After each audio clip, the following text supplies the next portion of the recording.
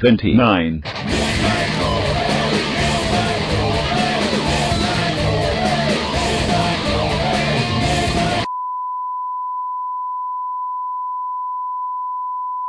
A public service announcement from Misfit Boy. Hello everyone. I'm here to tell you of a disease that has gone unnoticed for far too long. It's a disease that has been on the back burner for some time now. That disease is none other than seriousness. This disease is worse than any zombie apocalypse ever imagined. Fortunately, thanks to Dr. Midnight Corey, all hope is not lost. For just pennies a day, you can help Dr. Corey continue his extensive research in hopes to finding a cure.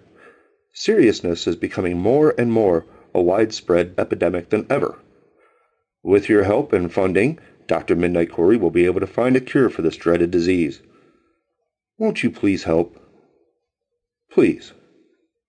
Before we all become more serious than Nancy Grace. So please, send your donations to Dr. Midnight Corey, Inc. at 666 Give a Damn Avenue, or call in your generous donations to 814-806-2828. Won't you help Dr. Corey help those suffering from this crippling disease before it's too late? This has been Misfit Boy, and I approve this message.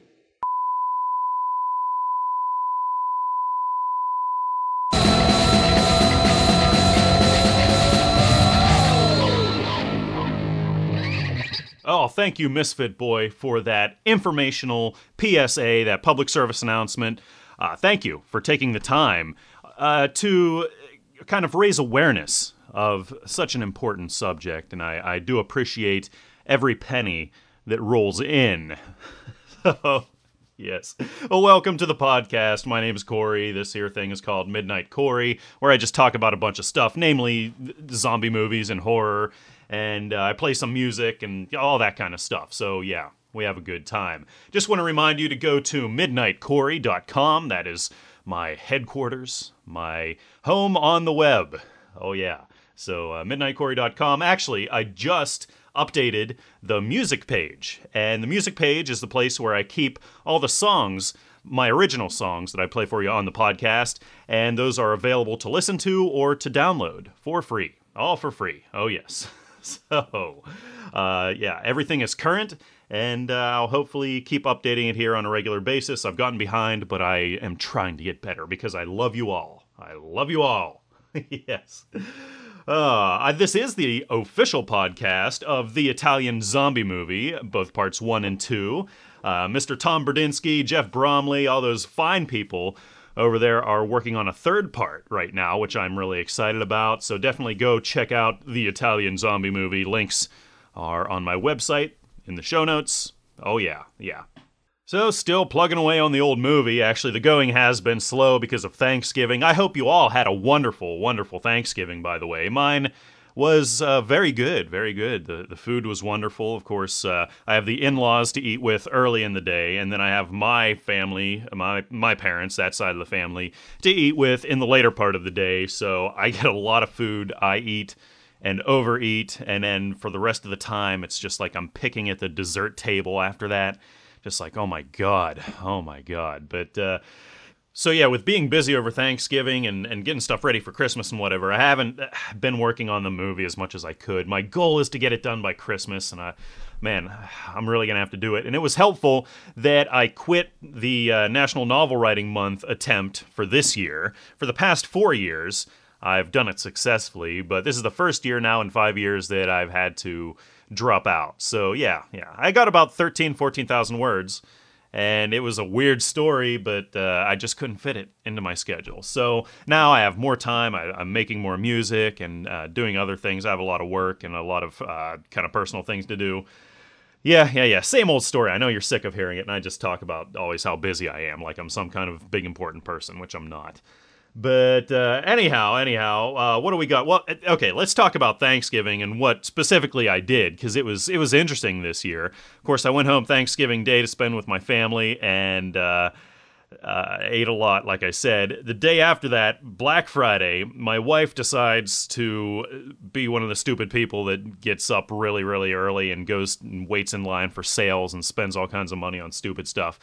So she decides to go do that. which is fine, because I had tickets to go see the Pitt versus WVU game down at Heinz Field in Pittsburgh.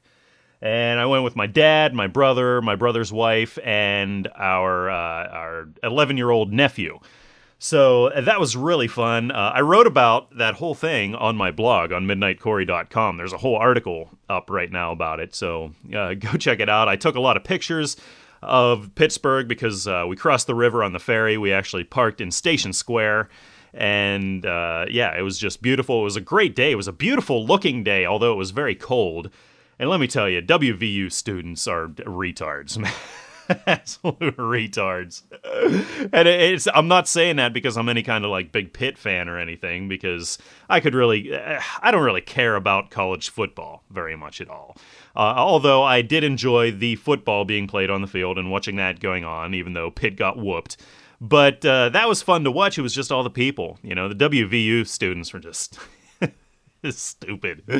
Oh, man. So, anyhow, that was interesting. Went home, shot some guns. Oh, yeah. Nothing like shooting some guns. Actually, my dad still had a bunch of aging pumpkins sitting around from Halloween in the fall season.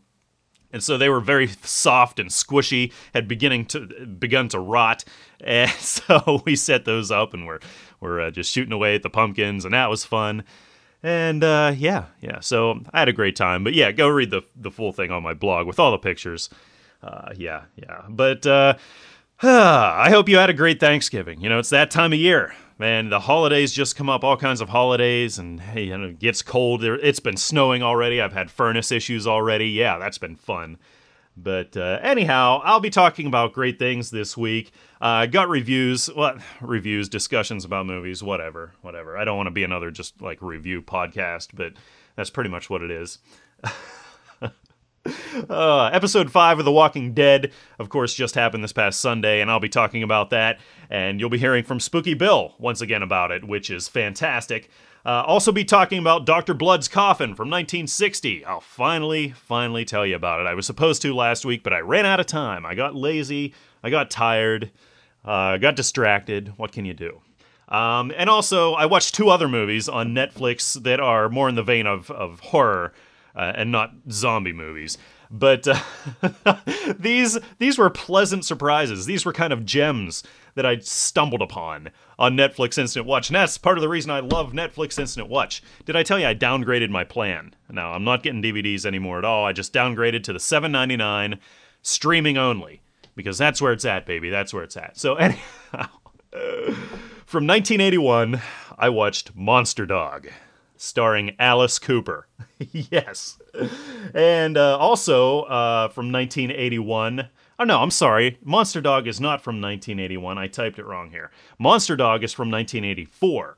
My other movie that I'm talking about from Netflix is from 1981, and that is, of course, The Burning. The Burning, starring that one guy from Fast Times at Ridgemont High, and also Jason Alexander, who most of us know much better as George Costanza. So, wow, yes. Diamonds in the rough, let me tell you. Also, I have some original music. I got a ton of awesome voicemails. So yeah, let's just get on with some goodness. Gentlemen, are you familiar with the term zombie? Doc, did you say zombie? Webster defines it as a will-less being, capable of only automatic movement, oblivious to pain, and whose only concern is in carrying out the will of its masters. And you're saying everybody here has been somehow zombied? Actually, the correct term is zombified, or in what is clinically known as a zomboid state. This week we saw episode 5 of The Walking Dead on AMC. This is the next to last episode of season 1, and then we have to wait like 10 months before we get anything else from this story, so we better enjoy it. Anyhow, before I get into my thoughts on it, we're going to hear from my good friend, Spooky Bill. Hey, Corey, this is Spooky Bill. Had a hell of a time trying to talk to you earlier, so it's a lot better now. My dog is still acting like a douche, but the kids are eating, and it's a very quiet house right now. So I watched The Walking Dead episode 5, right? Second to last episode. I enjoyed it. There's a lot that I actually did not see coming. I mean, you knew Andrea was waiting for Amy to raise, before she killed her. And, there was actually a lot going on in this episode. Not a lot of zombies in this episode. At least I should say not a lot of walking zombies in this episode. But, I was fine with that. We like, the best zombie movies are about the people, not the zombies, yada, yada, yada. I'm a broken record. I repeat things that other people say. Anyway, but it's true. I'm trying not to spoil this episode, but, it comes to a point where, we're at the second to last episode. I can't really talk about a lot of stuff without spoiling, the first the first four episodes, and basically if somebody hasn't seen the first 4 or even 5 episodes yet, then, I don't know what they're waiting for, because it's going to get spoiled. So it's just a fact that the listener has to deal with, that somebody is eventually going to spoil the other episodes for them. But I won't be a complete dick. Yeah, won't be a complete dick. I got my daughter's raised, and we'll try not to spoil too much of this episode. Little things, though, like Shane with Rick in his scope. And I was wondering, but he pulled away. I thought he was going to shoot Rick, or take a shot at Rick. Though, Dale saw it. Wasn't very happy. I like Dale. He's a no-nonsense old man. He's not dumb. He knows what's going on. Initially, I had thought there's an event in the comic that happens between Carl and Shane. And you guys, I think if you've read the comic, you know what I'm talking about. It's a significant event. Well, initially I thought that's where the season was going to end. I thought it was going to end with that event. But I've come to realize that, kids and guns don't go over very well on television. And I don't think that they're going to pull that exactly how they did it in the book. I think it's going to be Laurie who does it. Or they might not even do it. I don't know. I really don't know how they're going to, play with the rest of the season. So it really is keeping me entertained and in the dark and excited to watch the next episode. I did, however, think they were going to stay in the camp and weren't going to move until the next season, or the very end of this season, and I was surprised to see that they actually did leave, and they actually got to their destination, the CDC, which was actually pretty cool. Now, we get to there and we see some douche nozzle talking into a webcam about zombies and science. Yeah, I mean, come on, that's been done before. Everybody's doing that stuff. But then we see the virus, and this is actually really cool. Looking past the point that he didn't use an electron microscope, which he would have had to be able to see the virus in the detail that he saw it. I can ignore that because, well, I don't know. It's just easy for me to ignore. But we saw the virus, and that was actually pretty cool. But we don't really know what we were looking at. Were we looking at the virus? Were we looking at a mutation of the virus? Were we looking at the his attempts to destroy the virus with another virus? We don't know what we're looking at. Actually, you know what? I'm doing a video. Yeah, a nerd talking into a webcam about zombies and science. I'm doing a video on this virus because it's a great theme because we know it's a virus and we know basically what type of virus, and but again, it's the worst theme because we don't really know what we're looking at. And my daughter spilled milk all over the place, and I am going to let you go now. This has been Spooky Bill with general enjoyment out of episode 5 of The Walking Dead, even though it's taken me so many tries to call in and tell you this, and apparently this try isn't going any better. All right, take it easy, bye.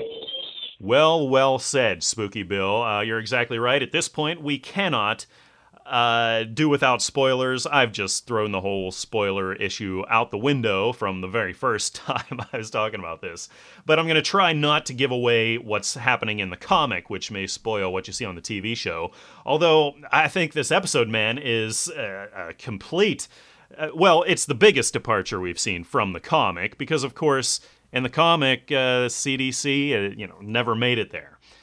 But I'll just respond to a couple things here before I get into my comments here about this specific episode. The whole thing between Shane and Carl, I think that's very well said. I was surprised that whole element didn't show up before now. I actually expected it to happen this episode, especially when you had that scene where Shane had Rick in his sights. That was kind of disturbing.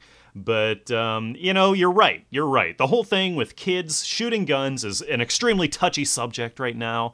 It's almost in bad taste. Not that would be any deterrent to me. I would love to see that scene, and I have no qualms with stories, make-believe stories such as The Walking Dead, that includes kids shooting guns and killing people and things like that, because it's just a story, and this is not a series to be seen by young children. So, I don't know. There you go. It's almost interesting when you think about the level of violence and how a level of extreme violence can be accepted, whereas a subject such as maybe a kid shooting a gun, maybe a kid killing a person, would be avoided. Very, very interesting. And I'd never thought about this virus thing either. I'm not very knowledgeable in the realm of science. I wish I was. So oftentimes I make things up. I make up my own science sometimes. It's quite fun. You should try it. But anyhow, there is such a thing as reality and real science, and you know a lot about it yourself, and that's very interesting. And over at Paraphysiology of the Living Dead, Spooky Bill just posted something about this, so go check that out. I have links up in the show notes.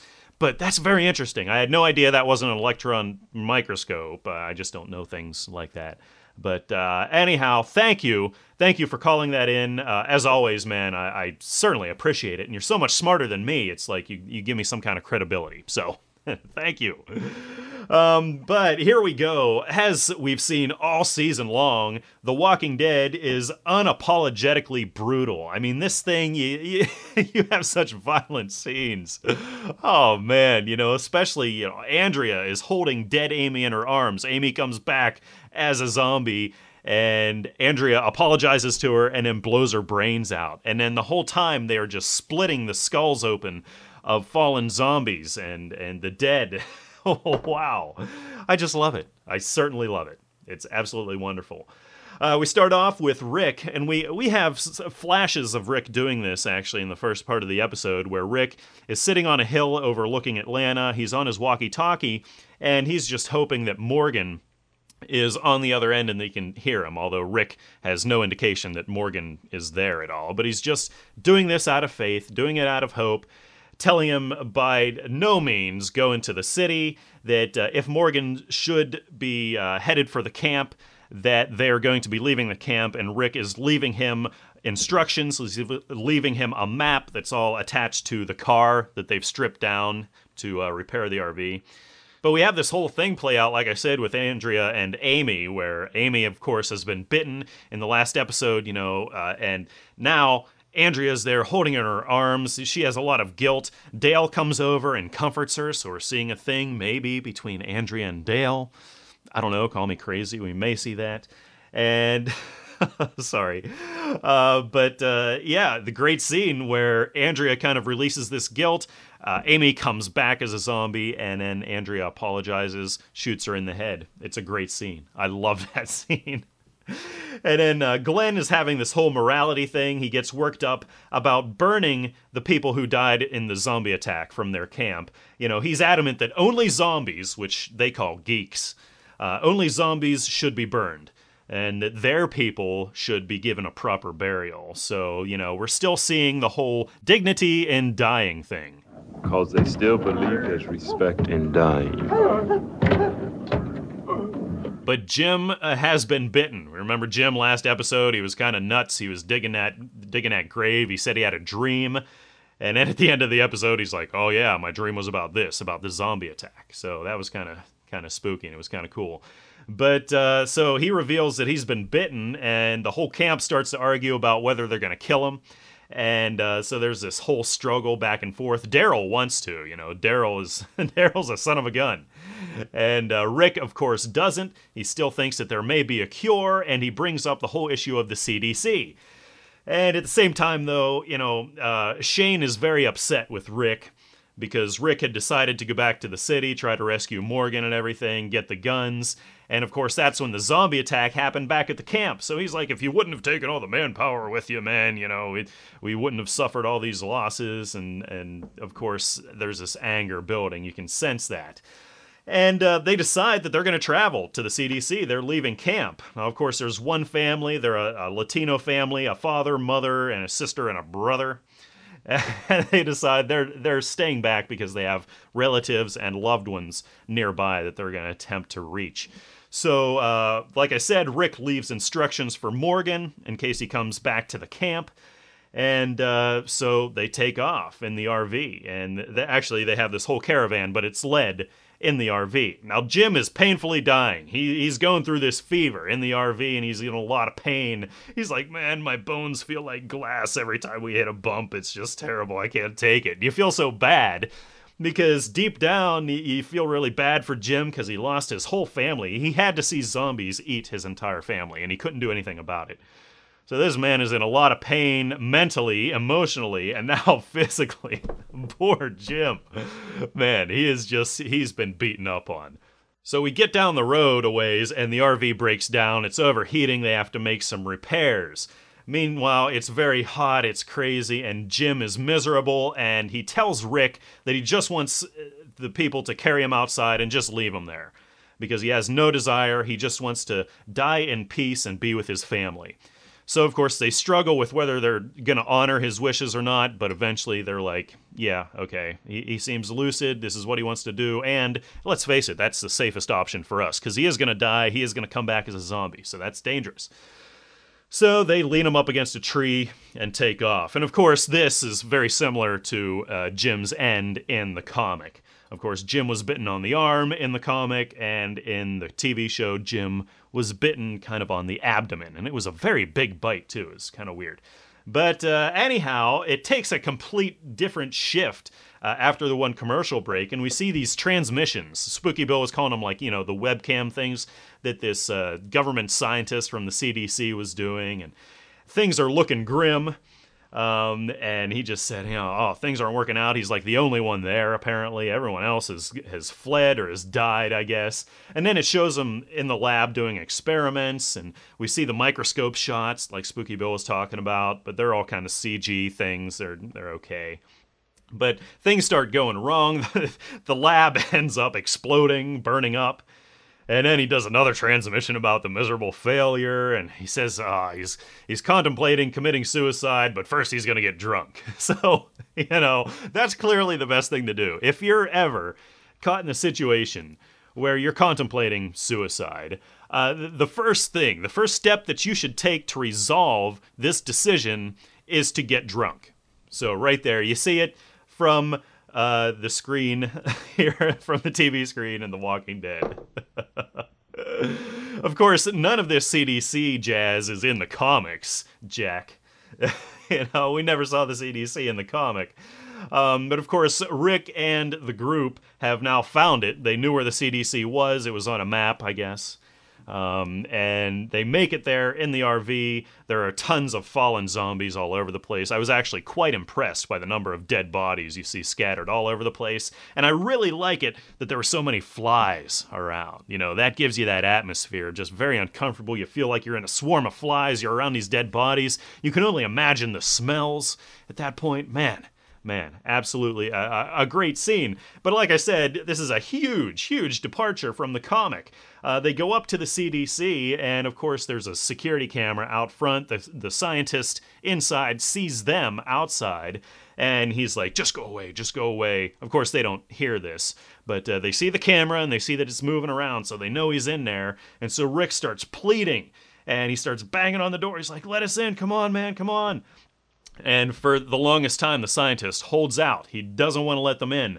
But just as they begin to turn back and lose all hope, the door opens. Big burst of light. Ah! It's like the gates of heaven are opening. So, wow. I think Spooky Bill may have said, he has no idea now how to predict where this is going, especially based on the comic. I mean, man, we didn't see this at all in the comic. I have no clue. No clue whatever. The next thing I believe that happens in the comic is they found the subdivision, and there's that whole little arc there with that subdivision. So I don't know. But all in all, an excellent episode. I totally agree with that. The next episode is the last of the season, and from the preview shots that they showed, it looks like we're going to be getting a lot more background as to the explanation of the zombie crisis. How it happened, is it this virus thing like Spooky Bill brought up? I don't know. Very interesting, but man, this series has exceeded my expectations. It really has. This is truly a historical moment that we're all living through here in zombie history. I do think so. This is one of those beacons of light that I think is going to shine in the history of a TV series, original TV series for one, and more specifically the zombie genre. We see things like, White Zombie, I Walked with a Zombie, Night of the Living Dead, Dawn of the Dead, Day of the Dead, and then movies like this, or series like this. So, yeah, very awesome. But I'm looking forward to the season finale, and we will talk about that next week. In this secret laboratory deep down in the bowels of the earth, this man carries out his fiendish research. Dr. Blood, murderer, who experiments with the hearts of his victims. Dr. Blood, the evil genius, who robs their graves of their dead in the name of science. I'd like you to analyze whatever's in that needle, Doctor. It could tell us what happened to George Beale. Looks as though he's been kidnapped. Of course, that could explain the other disappearances.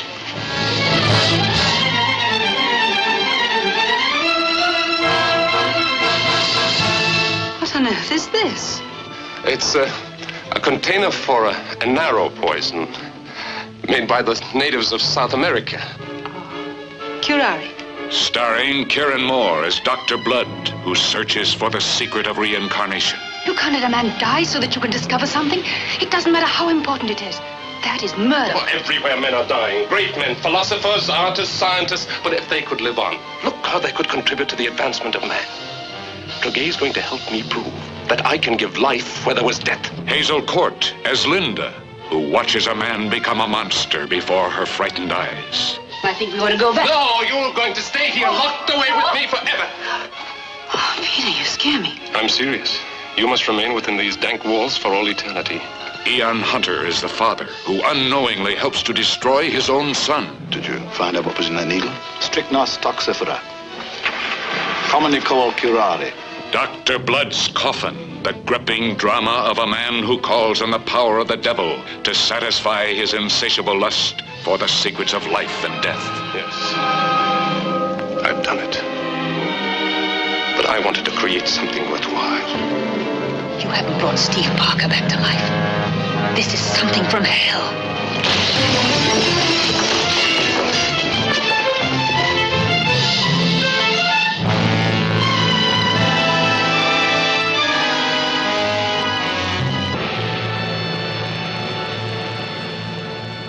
Dr. Blood's Coffin from 1960.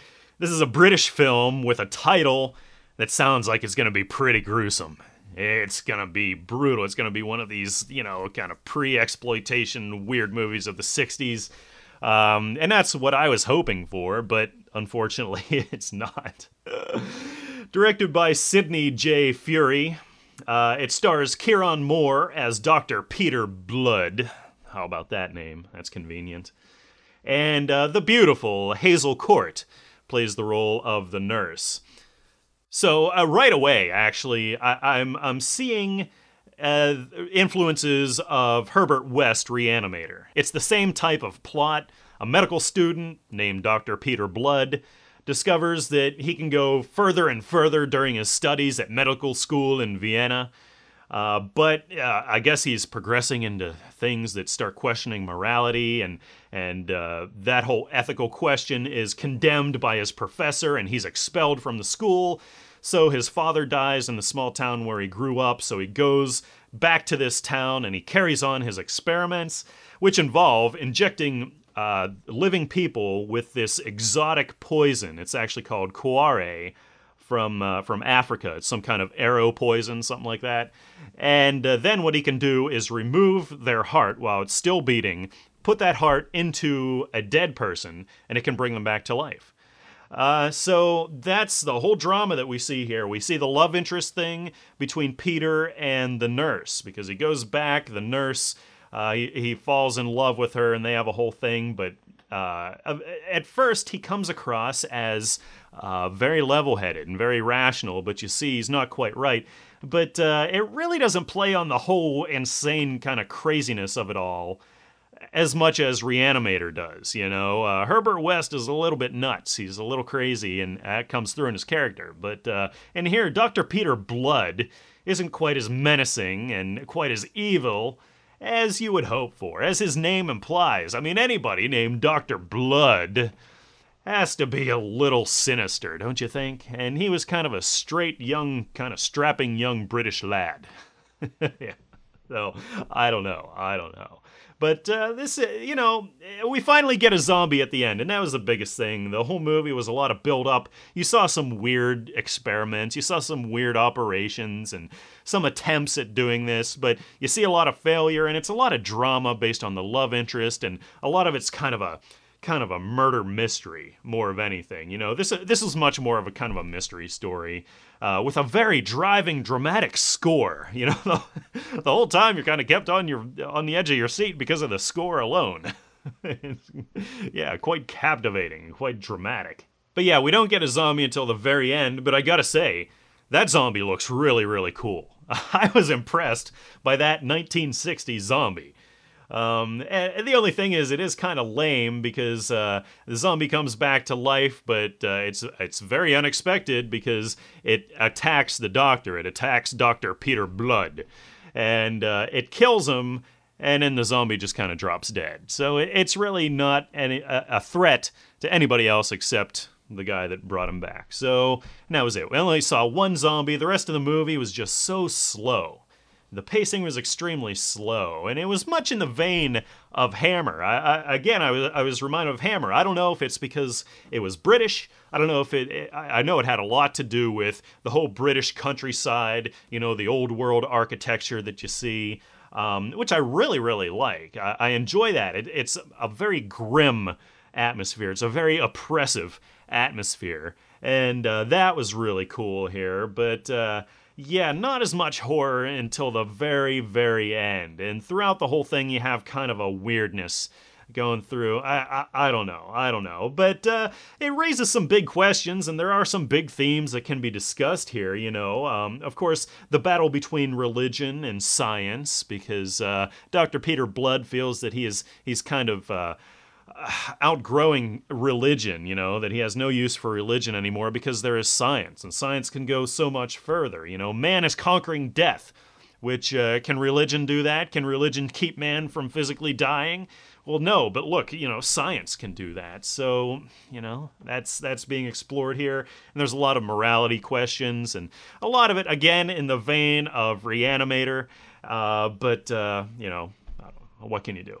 Anyhow, yeah, I was kind of disappointed by this one. I'm only going to give it a 6 out of 10, and I bumped it slightly above average, gave it a 6, only because of the very, very cool zombie at the end, because of the whole old world European atmosphere. That was really cool, too. So, this is available on Netflix Instant Watch. Yeah, surprise, surprise. What's black and sits at the top of the stairs? Stephen Hawking after a house fire. Corey, Mastiff Man checking in. Good to see you back. Thought I'd wait till episode 27 to finally call in, but it's good to hear you back in the podcast world. Don't really have anything this on to check in. I need to go through your back episodes here and maybe send you some reviews. Need to see if you've already reviewed things like Big Tit Zombie or whatever the hell this Roadkill or Zombie Roadkill I watched yesterday was. I'll put something together and send it in. I just got to see what you haven't covered yet. All right? Like I said, Mastiff Man checking in. Good to hear you back. Talk to you later. Mastiff Man, you have no idea how happy I was to hear that you had called in this week. It's been a long time, brother, and I am so glad to be hearing from you again, man. I would like nothing more than to hear from you a lot more often, and I would love to hear reviews. Even if I have reviewed it already, I'd love to hear your take, because you often had a very different take than me and a different perspective on things, and that was great. I loved it. So, dude, thanks for calling in, man, and I hope to hear from you again.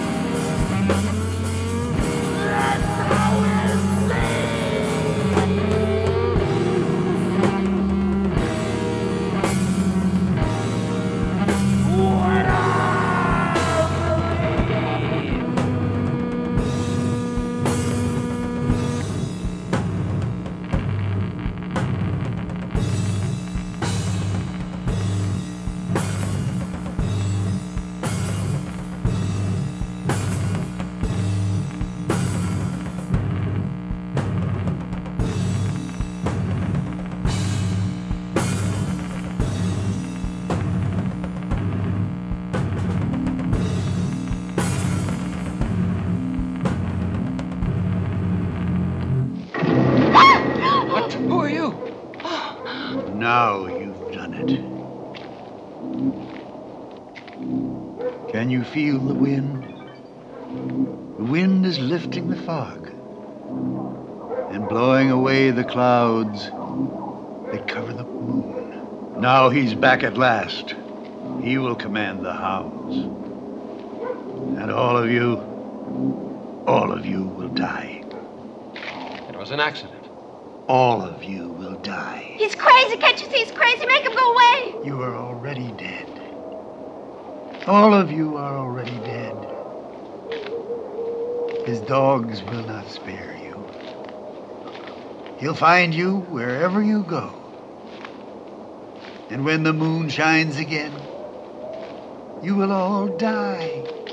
Oh man, it's another one of those movies that I had no idea about what I was getting into. It just had a cool cover, and I'd remember seeing this cover on the video store shelves when I was a kid. And that is 1984's Monster Dog. Oh yeah, oh yeah. Written and directed by Claudio Fragasso. This is a European film, thus the feel. This had European horror written all over it. You can just feel it. And this stars Alice Cooper. I had no idea. I had no clue. What a pleasant surprise. You know, I'm not necessarily a diehard Alice Cooper fan, but man, this is just great. This is really great. So it starts with an Alice Cooper video, and it appears that this video was specifically made for this movie, and this song was specifically recorded for this film. It was called Identity Crisis. And it fits in with the theme of the movie, which you'll see here in a second. But Alice Cooper plays this guy named Vincent Raven. He's a rock star, and he's just shot this video for Identity Crisis. And of course, I think he's either reshooting for this video or he's making another video. But he's in a van with his whole crew. They're going out into the middle of nowhere, essentially, to make this video. And this place is actually his old hometown, which has just really been, I guess, kind of abandoned. It's kind of a ghost town now. It's in ruins because apparently this pack of dogs has been tormenting the place for years and years and years. The dogs have killed people, whatever, and the cops are kind of like guarding the entrance to this town, but for some reason they're like, well, you realize what's going on in this town, right? And Alice Cooper is kind of like, yeah, I know, and they're like, okay. They just kind of let him in. So they go into this town and weird things start happening. They see some dogs and things like that, a lot of weird things, and they hit a dog with the van on the way there. Okay, this dog comes out into their path, they hit it. They gotta end up putting it out of its misery with a rock. They crush its head. And then this weird old guy shows up. And he's like, now you've done it. And he's acting all weird, and he's all dirty and crazy and everything. And it kind of reminded me of the guy from Friday the 13th. You know, he's like, you're all doomed. And that's what this guy was like. It's really cool. And he shows up periodically throughout this whole thing. And essentially what this is a werewolf movie. What we see is there's a werewolf haunting this place. It's not the dogs necessarily, but it's all kind of, I don't know, kind of up for interpretation also, you know. The whole time it's kind of hinted that Alice Cooper is going to be the werewolf and that he's a werewolf. We see a lot of crazy things, a lot of surreal dream sequences, and we have the weird old guy that's kind of chasing the girl around.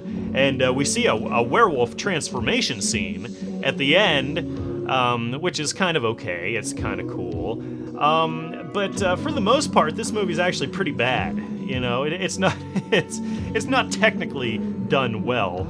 And the first thing that clues you into that is how bad the overdubbing is. The whole movie is overdubbed. It's done very sloppily, and the writing isn't that good. The dialogue is just downright cheesy. And, you know, let's admit it, it's just downright weird. Seeing Alice Cooper making out with somebody, you know, it's just, I don't know. But I did love the monster dog. I loved that thing. It's all practical effects, and it actually looks like the monster dog that you see on the cover. And yeah, it's really cool.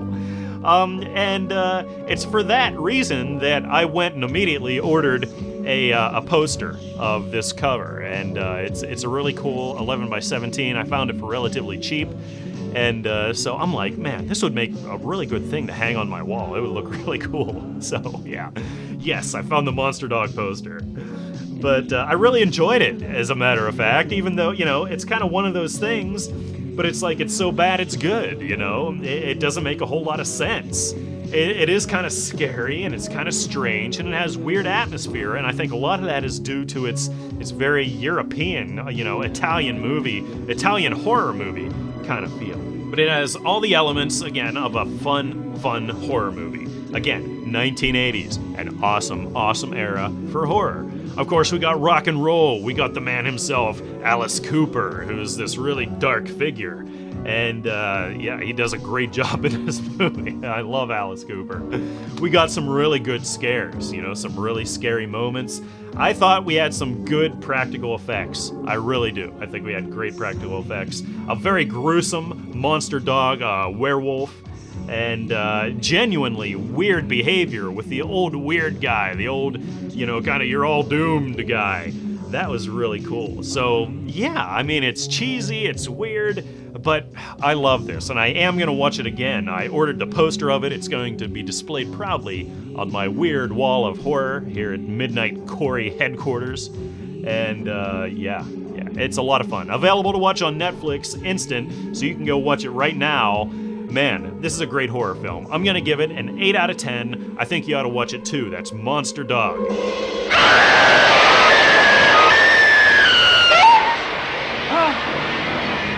out! Quick, give me a hand. It's all right, Angela. It's okay. All right, Corey, I will leave you a message. Hey, this is Jeff Bromley, who plays Sergeant Bruno Diodato in the Italian zombie movies, Part 1 and Part 2. I thought I would check in with you, especially now that you're the official podcast for the movies. I was real kind of fortuitous that over Thanksgiving weekend, I had just watched, Human Centipede, and then on your episode 28, you actually talked about it. And, the one thing I have to admit is I didn't really find it that disgusting. Now, maybe that's because of the hype, that surrounded the movie for such a long time that, when I sat down to actually watch it, I thought, wow, man, this is going to be crazy. But, I really didn't think it was that bad. And although I will admit, that they did play a lot with the angles and the way they filmed it, especially with the bandages and stuff like that. So they definitely hit a lot. But, I didn't think it was disgusting as what everyone made it out to be. And you were right on the money with how predictable the movie was from the girls, getting stranded on the road and somehow they get lost in the woods. I guess they decided to get off the road, go into the woods, find the guy's house, and I'll tell you the other thing that kind of really bugged me with the movie too is when he's prepping them, for the surgery and he's giving them their anesthesia. And the one girl finally decides to try to bite the hand restraint, to loosen it up and gets free. I mean, why the hell didn't she do that, like 2 weeks earlier or something, man, when they first got put down there? But I will admit that you were right on the money, too, with, that Dieter Laser, man. That guy was fantastic. I mean, and there was definitely a Nazi kind of SS feel, to his character and stuff. The other thing I was going to talk about, too, was the Walking Dead. I'm really enjoying listening to your reviews of the episodes and stuff like that. I'll admit I've never read the comic, so, I don't really know, I didn't really know too much about the background about it and stuff, but so far I think it's been a pretty good show. I got to admit, though, I think my favorite character is Jeffrey DeMunn. I think he plays Dale. I mean, come on, it's the end of the world. There's zombies running all over the place, man, and he's worried about loaning out tools and not getting them back. I mean, how great is that? And then, I love Michael Rooker, always have, and I can't wait to see him come back into the episodes. I mean, he's going to at some point, and I can't wait to see, what happens with his character and stuff like that when he does get back. But hey, just thought I'd call in, check in with you, and see how things are going and stuff like that, man. Love the show. Keep up the great work. You know, I never miss an episode, man. All right, so take care. And this is Jeff Bromley signing out. Talk to you later. Jeff Bromley, you are one of my favorite people in the world. And it's not just because you listen to my show and that you call in, but it's because you're generally a cool guy. But I really appreciate you calling in. I love hearing from you. And your thoughts on the Human Centipede, you know, you're exactly right. And I guess, you know, when you say you didn't think it was that disgusting, I can totally see that, because visually it wasn't. Visually it wasn't disgusting. I was getting into being disgusted more by what was implied, I guess, and you know, just some of the scenes, you know, while the guy in front was taking a dump into the girl's mouth behind him, while a lot of that was implied, you know, they did just enough of it there. I don't know, it was just. Oh man, I don't know, but yeah, definitely it wasn't that disgusting of a visual thing for sure. But yeah, Walking Dead, you're absolutely right. It's a great show. Dale is, in fact, a great character. He's one of those characters that are in the top tier as far as The Walking Dead goes. And yeah, I believe that Michael Rooker, we will see him again. He is too good of an actor, too good of a character in The Walking Dead to not see again and to not bring back and to stir things up, because he was one of those very, very strong characters that you had an instant reaction to. And that's why I'm thinking, I've called it before, but, you know, am I going to call it again? No, but yeah. Jeff, thank you, sir, for calling in. And I love, of course, the Italian Zombie movie. This is the official podcast of it. And, dude, you guys are awesome. This summer, if you're planning to go camping, don't. If you're looking forward to midnight swims, don't. Sneak on back to the campsite. Get some matches. Build us a hot fire. Don't be long. And if you're thinking about being with someone where no one can see you, don't. Because this summer, A Legend of Terror isn't just a campfire story anymore. They'd say he smashed his way through the bunk room door, just a mass of flames. Burned alive, cried out, I will return! I will have my revenge! He lives on whatever he can catch. Right now, he's out there, watching, waiting. Who's there?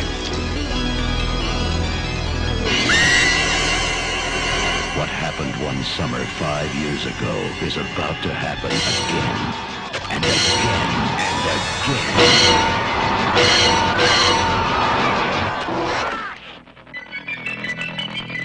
The Burning. Oh, 1981. This is The Burning.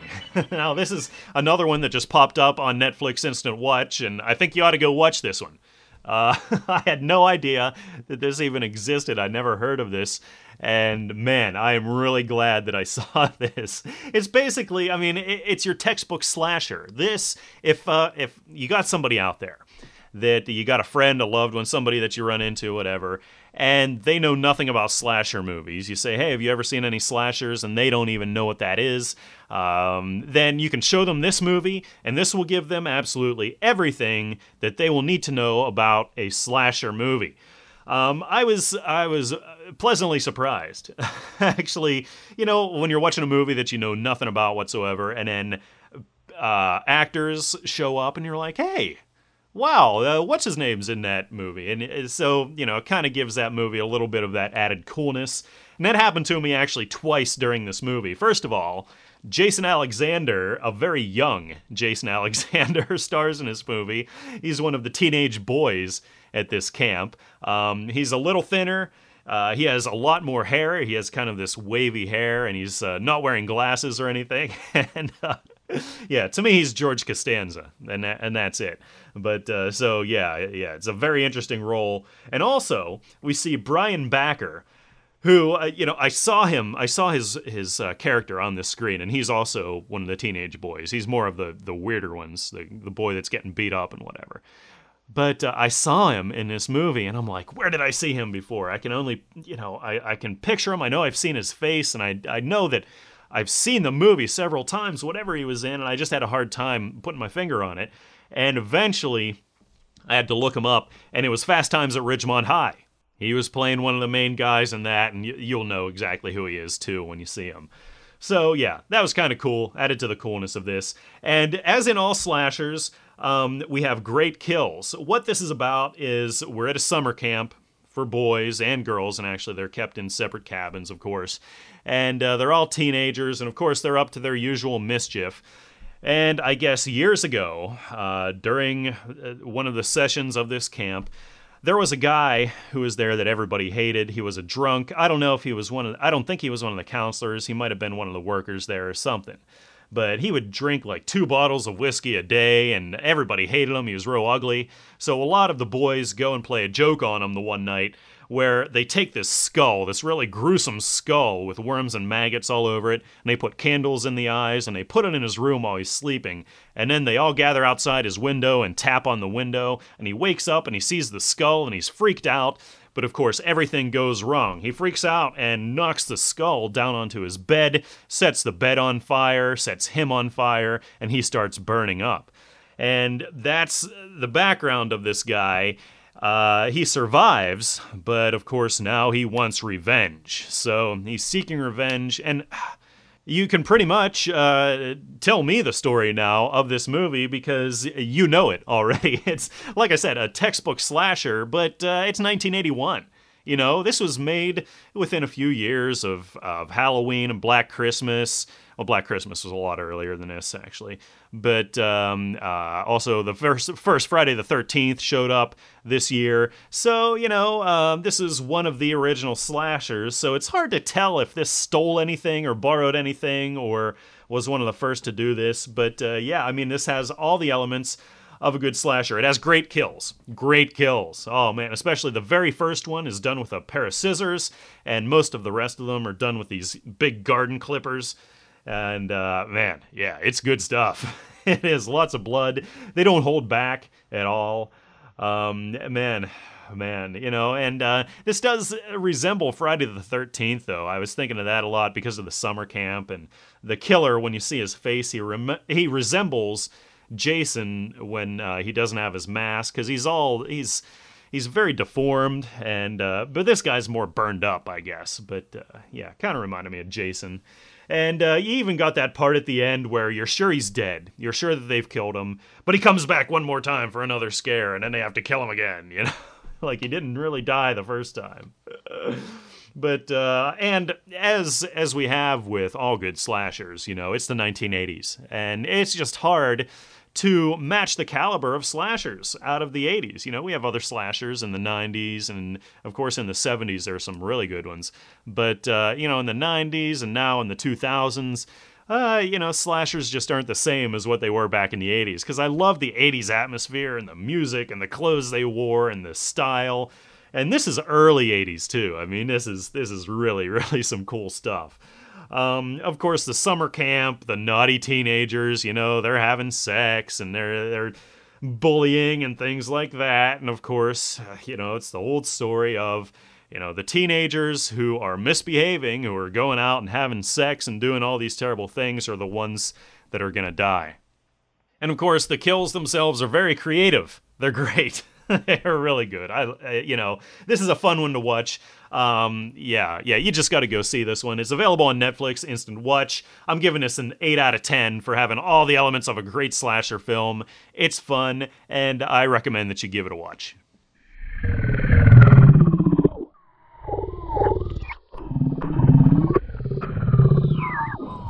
This song was very experimental for me. This is my original music for this week, and it's called Wheelchair. It's experimental in that I had my electric guitar tuned way down to B. And so the strings were very loose. I tried to put some heavier strings on there, and actually it ended up that as I was tuning it back up again just the other day, the string broke. So I got to restring that, but that's just what I got coming to me because I do all these weird tunings. So I had it in open B, and it's a very loose strings, and as you go further up the neck, you got to be very careful about keeping it in tune. And so I just tried seeing what kind of things that I could do in this open B tuning. So I wrote and recorded the music, actually I think back in October for this, and I just recently wrote the words. Oh yeah, a lot of words in this song, you'll see. But yeah, this really needs no introduction. It's kind of what it is. And again, this is another one that's kind of different from anything else that I've done. Yeah. So here we go. This week I got for you Wheelchair.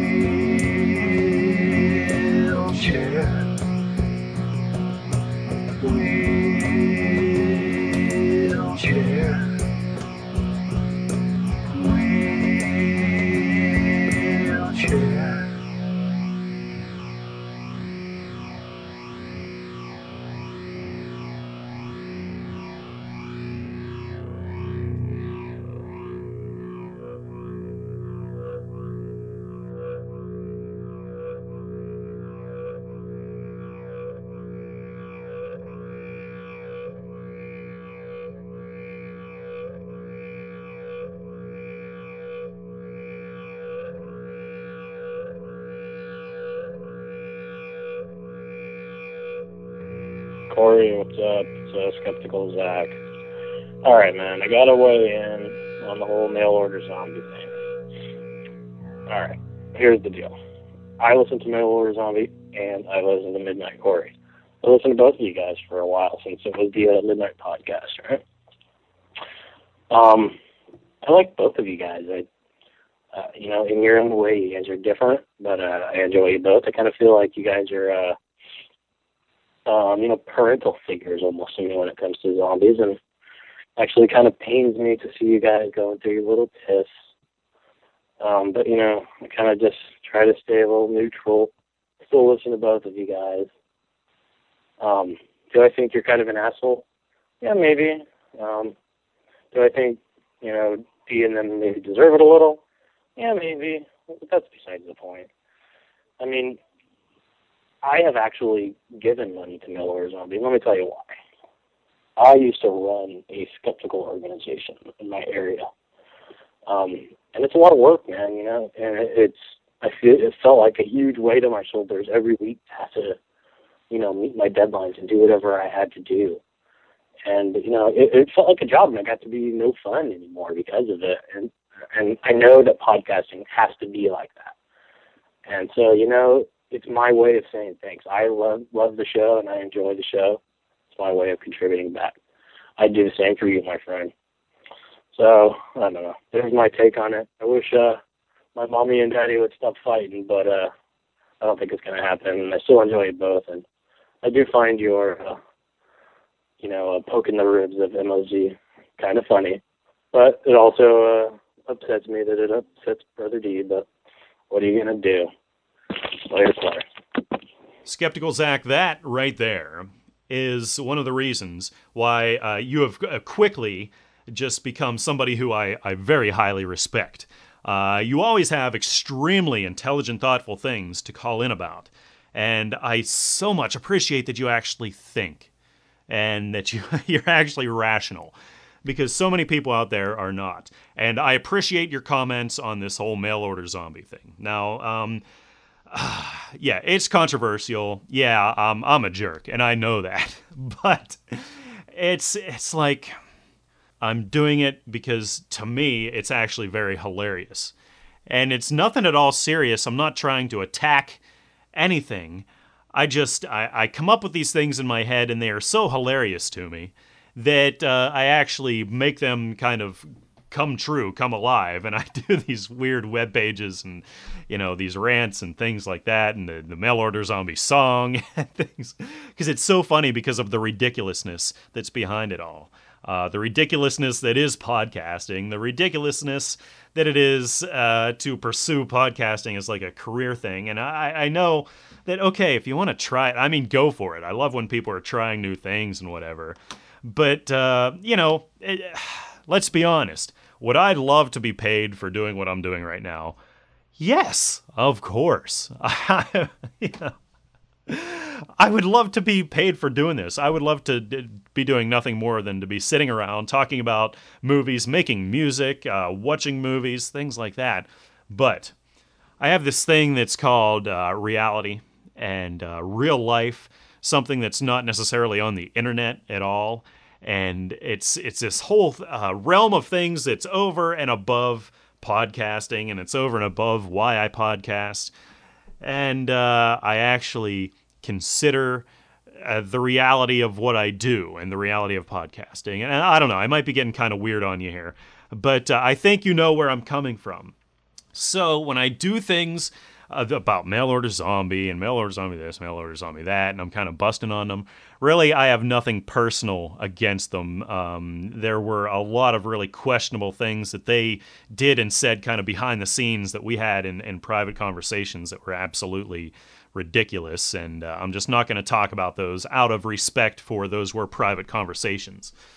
But just let me assure you that it's all in good fun. A lot of people are like, oh, it's an old joke. Why don't you get something new? It's such an old joke. You said this before. You know why I'm doing it? Because I think it's hilarious. And that's all the justification I need. And like I've told a lot of people out there, and it's not like I'm telling you this, Skeptical Zach, because I know where you're coming from, but, you know, if people don't like listening to this, they don't like what I'm doing, then don't come to my website. Don't listen to the podcast. I mean, it's no skin off my back. Whatever.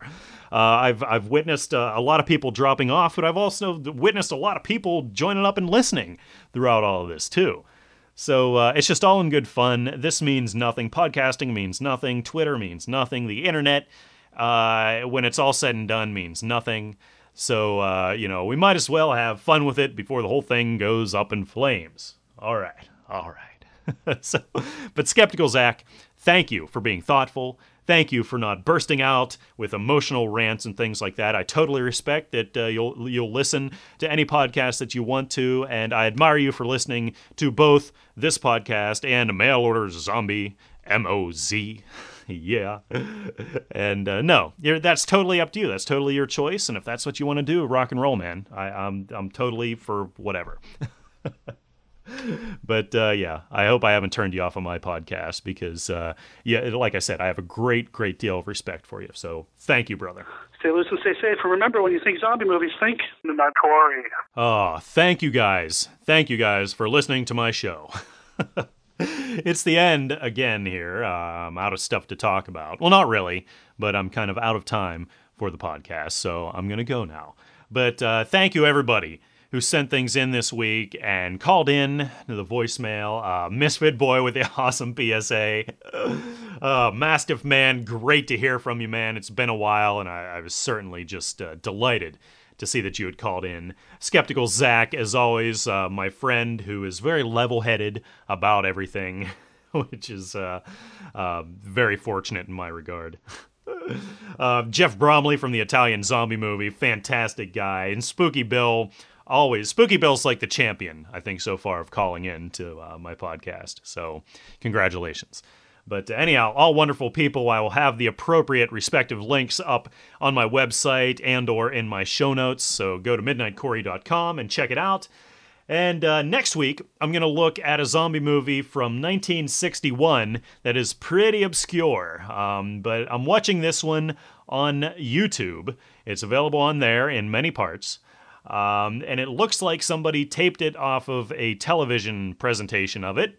So that's going to be what I review, because that's the only way I can find this right now without having to order it off of Amazon or something. And that is Curse of the Doll People from 1961. Also goes under the name of Devil Doll Men. Yeah. And this apparently is another very weird one, so we'll see. I will be talking about that next week, and hopefully some other movies that I get to watch and some other cool stuff, more original music, because I already have my song for next week recorded, because I am Mr. Ahead of Time. Oh yeah, that's me. But thank you again for listening. I appreciate it. And I'll tell you what I'm going to do here.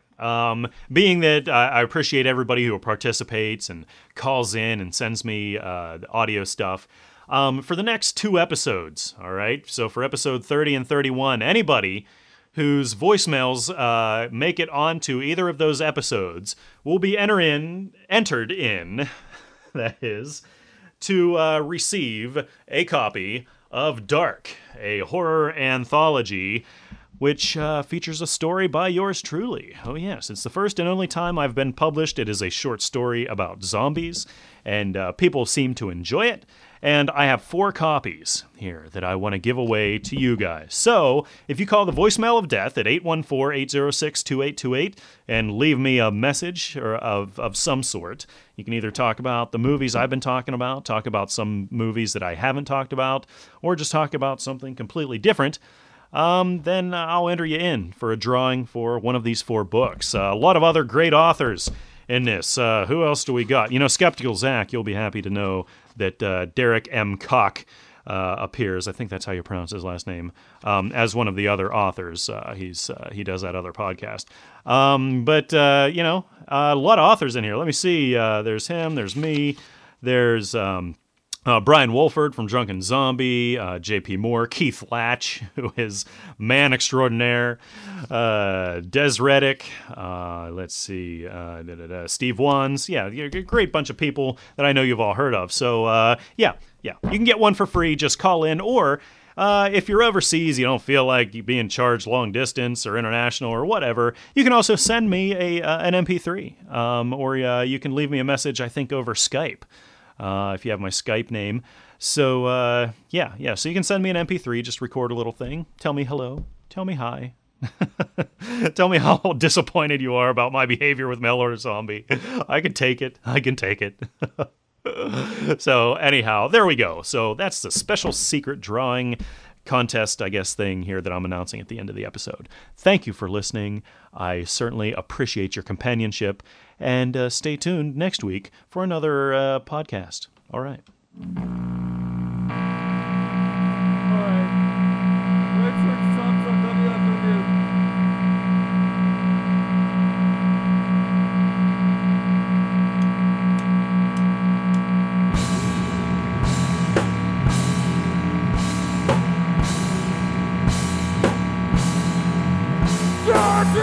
George,